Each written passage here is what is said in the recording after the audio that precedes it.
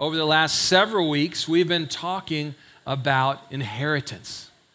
We've been talking about these things that are given to us. Sometimes we receive an inheritance from a grandparent or a parent when they pass away.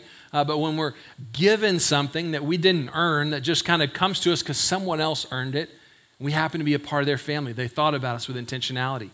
What we learn is whether you received an inheritance from your grandparents or your parents or you're thinking about giving your kids, an inheritance, wherever you are, Jesus has an inheritance for all of us.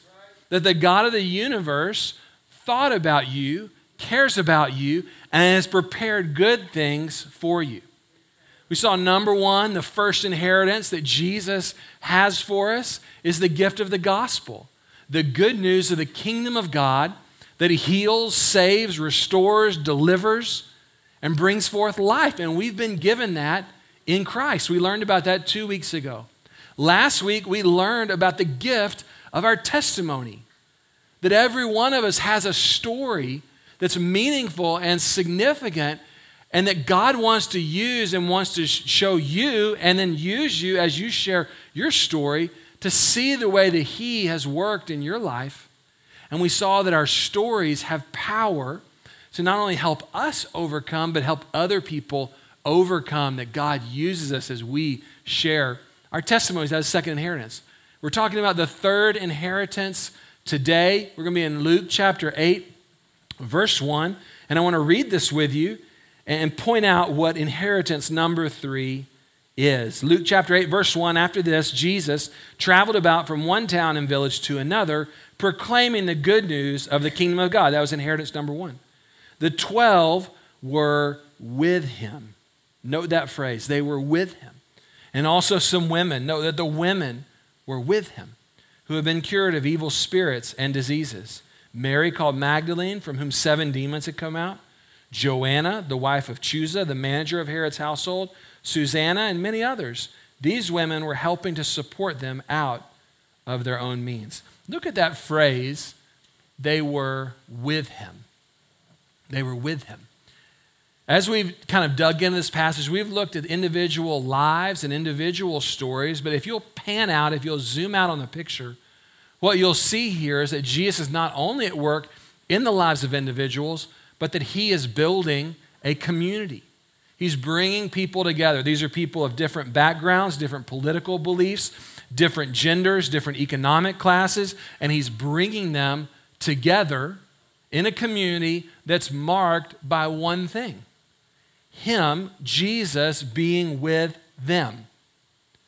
If you think about their daily life, like if you put yourself in the story, if you put yourself kind of right in this community, you wake up in the morning and you're with Jesus. Right? You probably have some sort of prayer that you do, right? You do that together, and then you begin to eat breakfast, and you eat breakfast with Jesus. And then it's like, well, what are we going to do today? Jesus is like, hey, we're going over to this town. It's like, okay, I'm going to go with Jesus. And you probably pass a lot of long, mundane, boring miles walking from one place to another, right? Because a lot of life is mundane, but it's mundane with him. Right? You're with him. You're with Jesus. And then you go into, it's time for lunch. Well, let's cook and make our lunch, and you make lunch with Jesus. And then you go out and you minister with Jesus. Then you come back. What happened? Well, this person was healed. This person was delivered. All this stuff happened. This is amazing.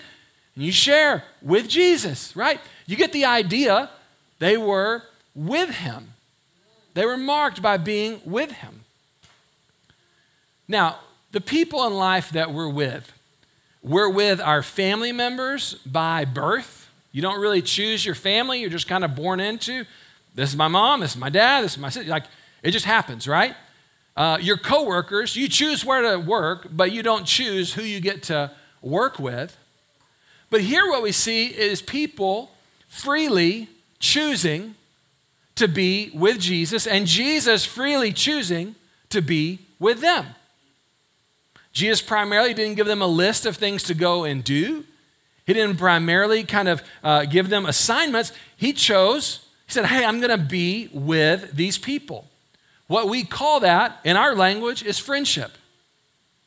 Your friends are the people that you choose to be with. Your friends are the people that you choose to share life with. Your friends are the people that you choose to eat with and to do boring things with. And if you're a guy, you don't talk while you do those boring things. If you're a girl, you do talk. I understand, and maybe sometimes different. But just, right, we do things, boring things with our friends. We do exciting things with our friends. We hang out with our friends a whole lot. It's not like a task or a chore to hang out with your friends. Like, oh man, that's a heavy weight. If it is, the person's probably not a friend, right? We love hanging out with our friends. Here what we see is Jesus choosing friendship with these disciples.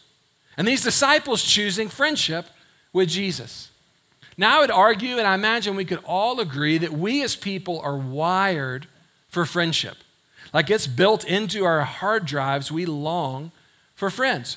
They say that babies as young as 9 months old begin to develop an awareness of friends and a concept of friendship. Isn't that crazy? 9 months old.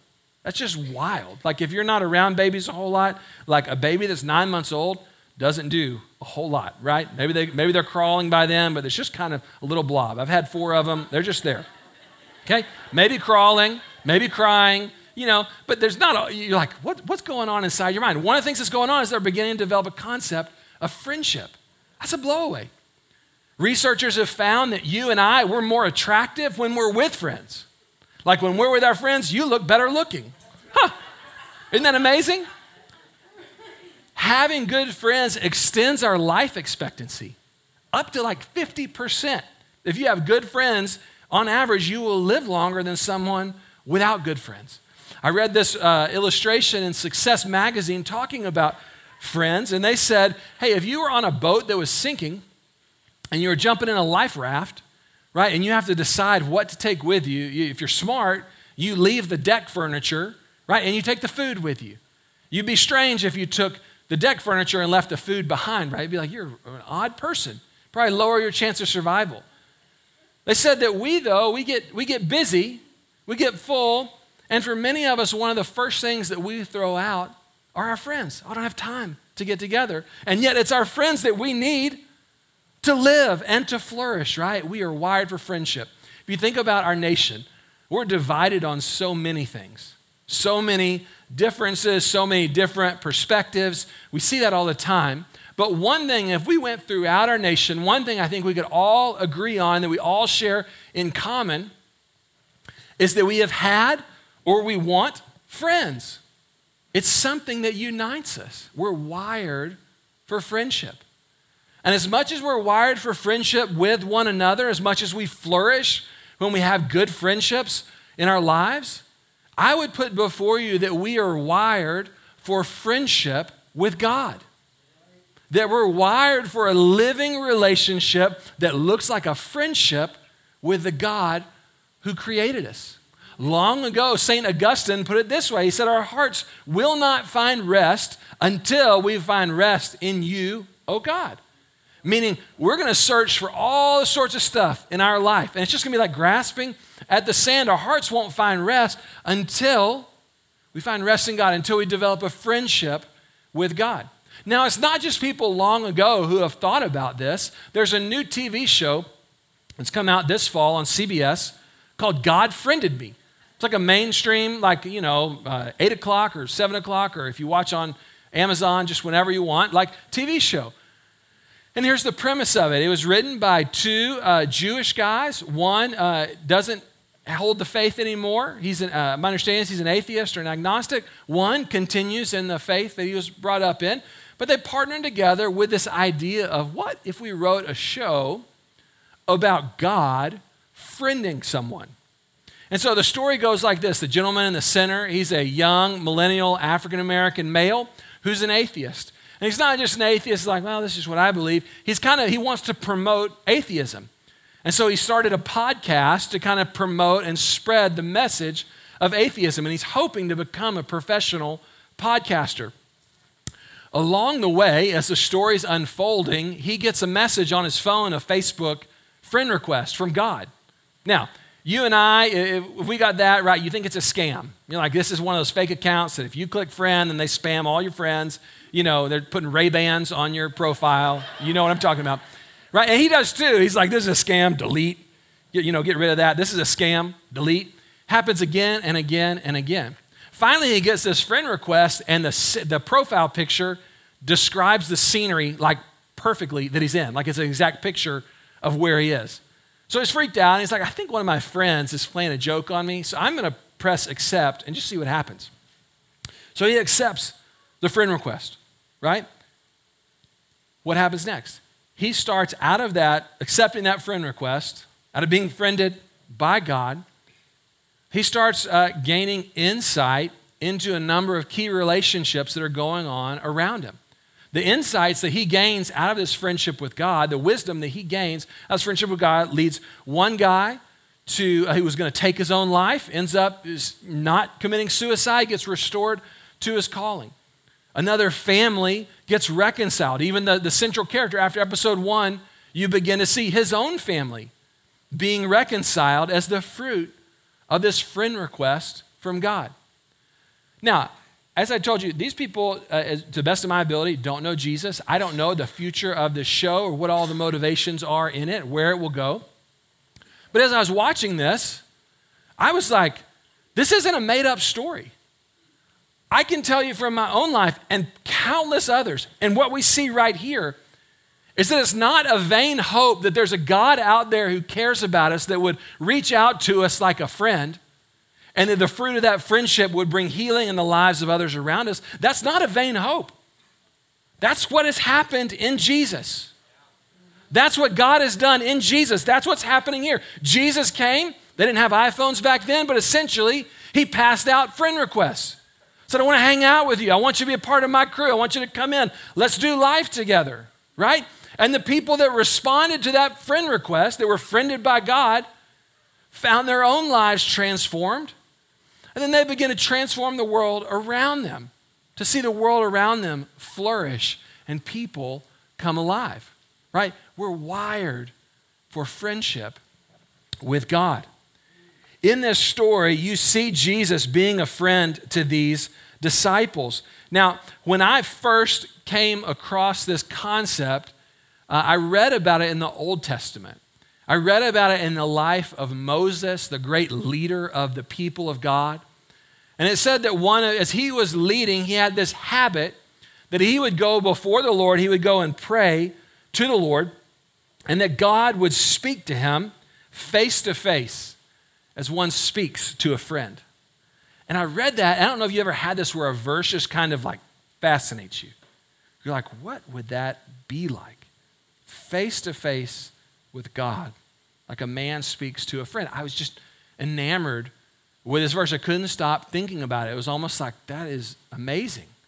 I don't know what that would be like, but it just was stirring something up in me. You see this same thing when God is speaking about Abraham. Again, another father of the faith. Isaiah 41, verse 8, you descendants of Abraham, my friend. Think about that. Hundreds of years after your life, God's speaking about you. And he says, oh, Evan, my friend. Oh, Julie, my friend. What a blow-away, right? I read these and I was like, okay, that's really cool. But that's Moses, hero of the faith. That's Abraham, hero of the faith. These are like the Navy SEALs of spirituality. Normal guy like me, I don't know if that is like an option. For me, is that just reserved for people from long ago? But what we see in Jesus is that Jesus comes and he shows us what God is like, and he shows us that friendship with God is not reserved for some high and holy men and women from long ago, but he extends that invitation to all. Right. He is just active. He's generous with his friendship. So much so that he gets criticized for his theology. He gets criticized for, what will the political effects of that theology be? But one of the main things that he gets criticized for is who he's friends with. People get down on him because you're a friend of tax collectors. They thought they were scum. You're a friend of prostitutes. They thought they were scum. You're a friend of sinners. They thought they were scum. Jesus didn't care. He was friends with them, right? He's just like generous in his friendship. And that's what we see here. These disciples, I've told you about them. They are not, at this point in their lives, heroes of the faith. They are a ragtag bunch of misfits. Like, think Bad News Bears. If you remember that movie, like, this is not the A team. This is like, we didn't quite make the C team. And Jesus said, hey, I want to be friends with you. Ragtag bunch of people. What does that say for us? There's a powerful word and a powerful message in here about God's desire to have a real friendship with you, and with me, and actually with the whole world. In John 15, Jesus, speaking to these disciples, articulates it like this. He says, I no longer call you servants, because a servant does not know his master's business. Now, are we servants of Jesus? Yes. Right? But what he's saying is to his disciples that I'm not calling you servants. Instead, I have called you friends. For everything that I learned from my Father, I have made known to you. Jesus, out of all the relationship kind of ideas and titles that he could have chosen for his people, he says, I call you friends. Friendship with Jesus, it's what marked these disciples, and it is the third inheritance that is available to you and to me in Christ. A friendship with God. Now, let's talk about what kind of friend Jesus is. Because, you might have some friends who are like, I don't really know that would be a good thing, right? You got some friends that maybe you need to kind of move on from, right? Is Jesus, what kind of friend is he? This is such a blowaway. When Judas Iscariot, who's one of the 12 mentioned here, who's been a part of this community, when he goes to sell Jesus out, remember he took money to give up Jesus for Jesus to be crucified, right? He sells his friend out. When he comes to point out Jesus, read what Jesus says to him. Matthew 26:50, Jesus speaking to Judas when Judas is there to betray him. Jesus replied, do what you came for, friend. Jesus is a friend to us when we are unfriendable. Jesus is a friend to people who are in bad places, who are doing bad things, and somehow he chooses to say, hey, I still want to be your friend when you're at your worst. He's that kind of friend. You don't have to be perfect for him. You don't have to have it all together. Jesus is a friend even when we are unfriendable. Matthew 28, verse 20, Jesus tells his disciples that he's not the kind of friend that leaves, that just takes off, that ghosts on people that you can't find anymore, right? You might have some friends like that. Jesus is not like that friend. He said, I'm going to be with you always to the very end of the age. I'm not going to disappear on you. I'm not going to go away on you. I'm not just going to say, well, a better friend came along, so see you later. I'm going to be with you always, right? I'm going to stick with you through thick and thin. Jesus is a trustworthy friend. In second or third grade, I had a crush on a girl, and I told my buddy, who I thought was my buddy, that I had a crush on this girl, but please don't tell, the girl. It's our little secret. Well, my buddy had different ideas. I called my buddy, I don't really know, right? On my birthday, he decides to kind of spill the beans, and I still remember the feeling of like, how embarrassed am I, right? I don't really know that he was my friend. It changed our relationship after that. You probably have had a friend that did something similar to you, right? Where you're like, I don't know if I can really count on this friend. But Jesus is trustworthy. Psalm 145 says this, the Lord is trustworthy in all his promises. Jesus doesn't make empty promises. And he's faithful in all that he does. That's the kind of friend that he is. Wow. Now look at this. Acts 4. We're going to see these same guys, Peter and John, who were a part of the 12, who were part of this group that was being with Jesus, who were the friends of Jesus. Jesus has now died, risen again, gone to the Father, given them the Spirit. They're leading the church, and they get in trouble. In fact, they get in a lot of trouble. People are really mad at them. And notice what these people observe about Peter and John. It said this, when they saw courage of Peter and John, and they realized that they were unschooled, ordinary men, meaning this wasn't the A-team. This wasn't like the professional guys. This was like, kind of ragtag group. They were astonished. How do these men have this kind of courage and are leading this kind of movement. And they took note that these men had been with Jesus. Okay, so Peter, right? We know he's good at business, but Peter is also a loose cannon. At least that's where he starts out as you read through the Gospels. I mean, he's over here this minute, over here the next minute. You cannot count on Peter. But out of being with Jesus day in and day out of this friendship blooming in his life, Peter doesn't remain a loose cannon, but he is transformed into a faithful leader who will even give his life for the gospel. Peter ends up being crucified. How does a loose cannon who's fickle and hot and cold and all over the place become a faithful leader? He was with Jesus. And with that friendship, it bore fruit in his life. And it transformed him into the person that God had created him to be. John starts out in the Gospels. He's an interesting character. His nickname, does anybody know his nickname? Son of Thunder. How do you get a nickname like Son of Thunder? Well, I tell you, there was a group of people that didn't like what they were talking about, what the disciples were promoting. They didn't like spreading the message of Jesus. They disagreed with him. And John said, hey, Jesus, do you want me to call down fire on them and destroy them? That's a son of thunder, right? That's somebody that likes wrestling, WWF or WWE or whatever it is, just likes NASCAR, likes to fight, likes Ultimate Fighting Championship, like just one of those guys, right? John, this kind of son of thunder, let's call down fire on people who don't agree with us.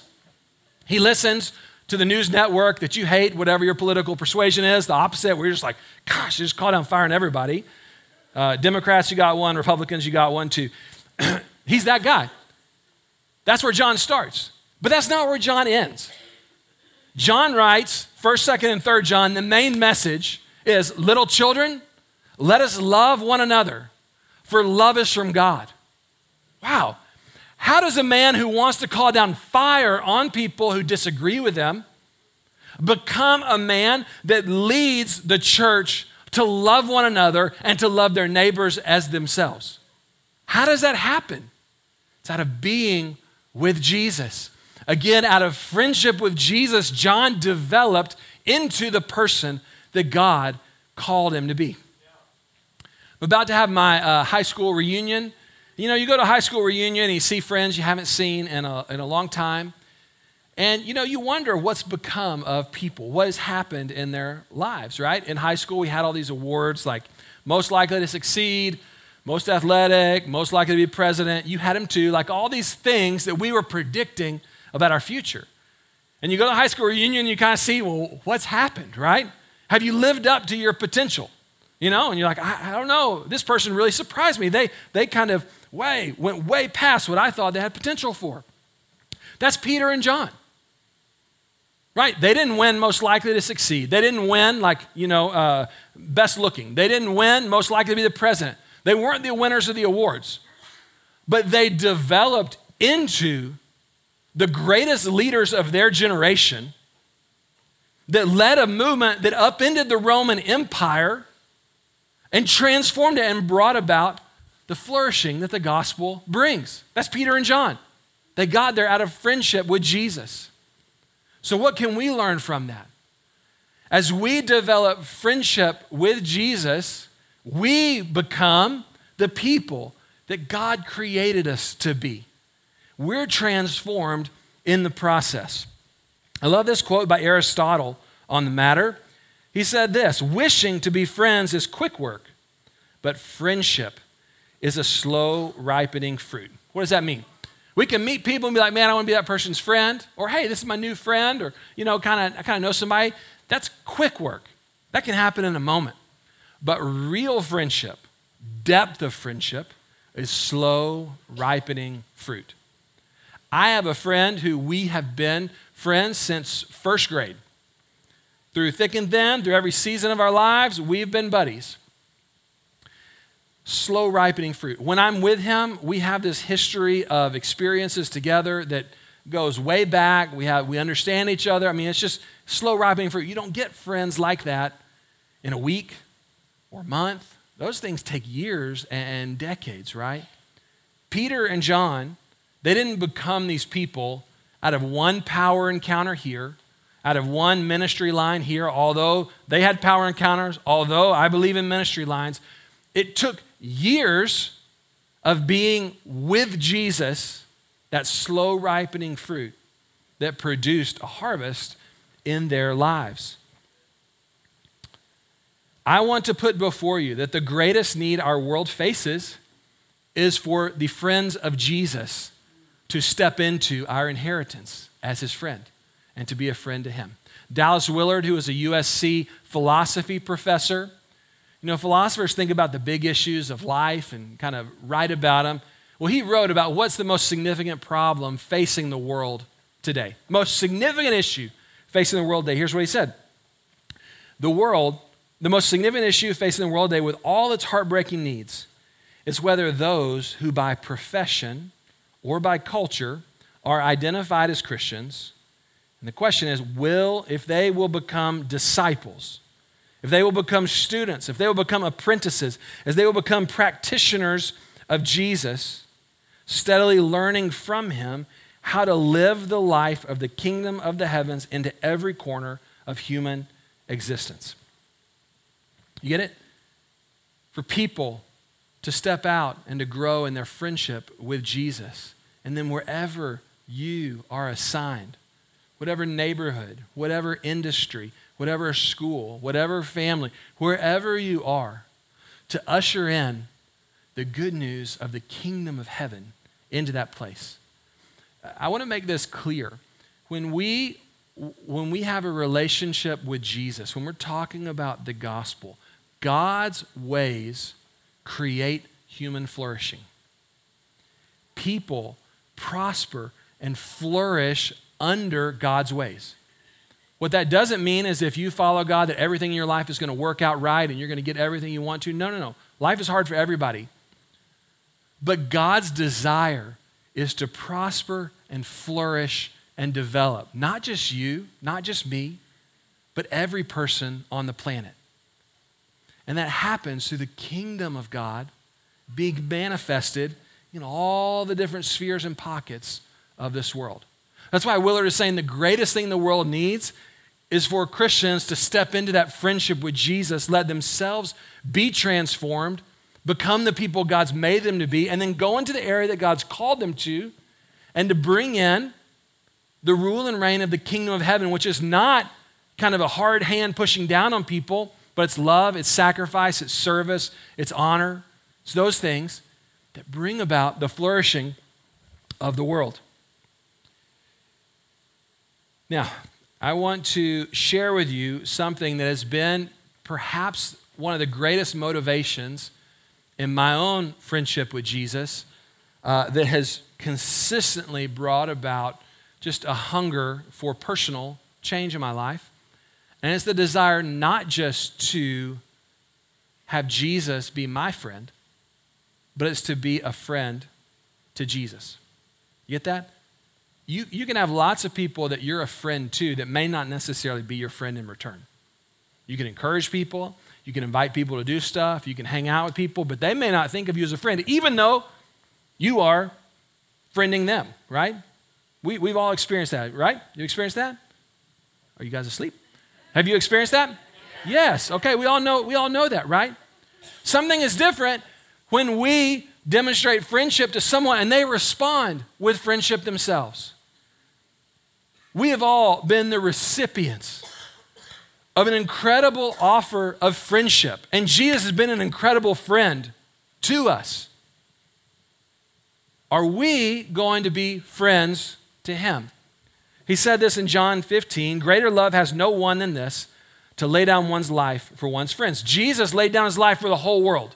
In a sense, Jesus has sent a friend request and been a friend to every person on the planet.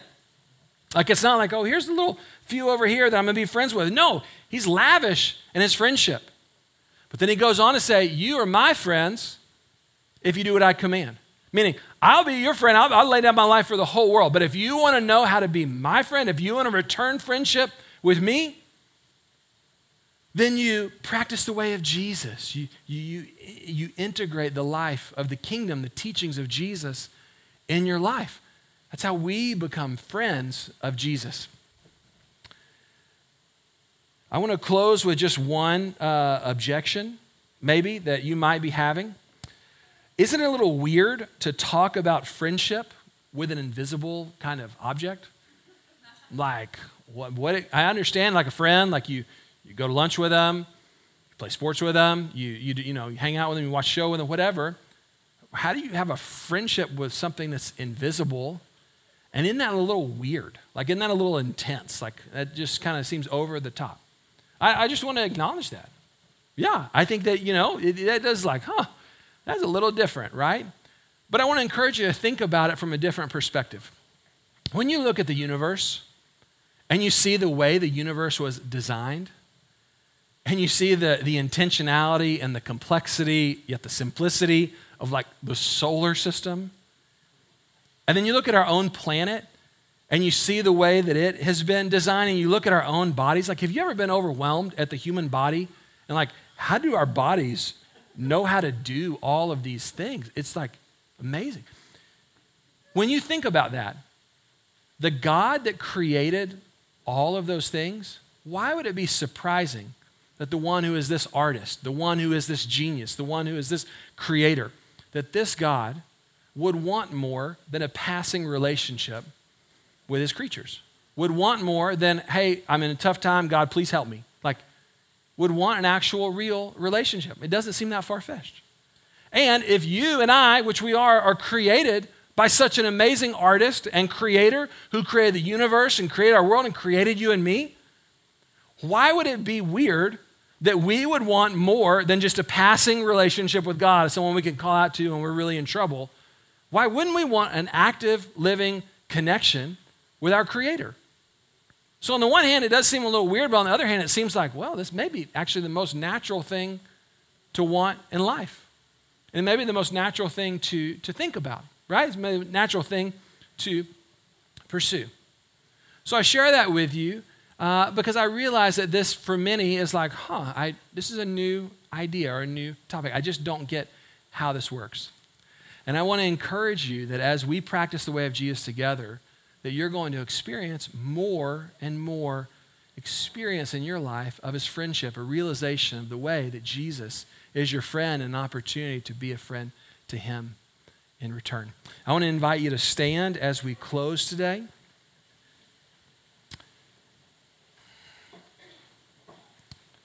I want to pray for us that as we go this week, that we would go out and that we would cultivate that friendship, that we would take this inheritance.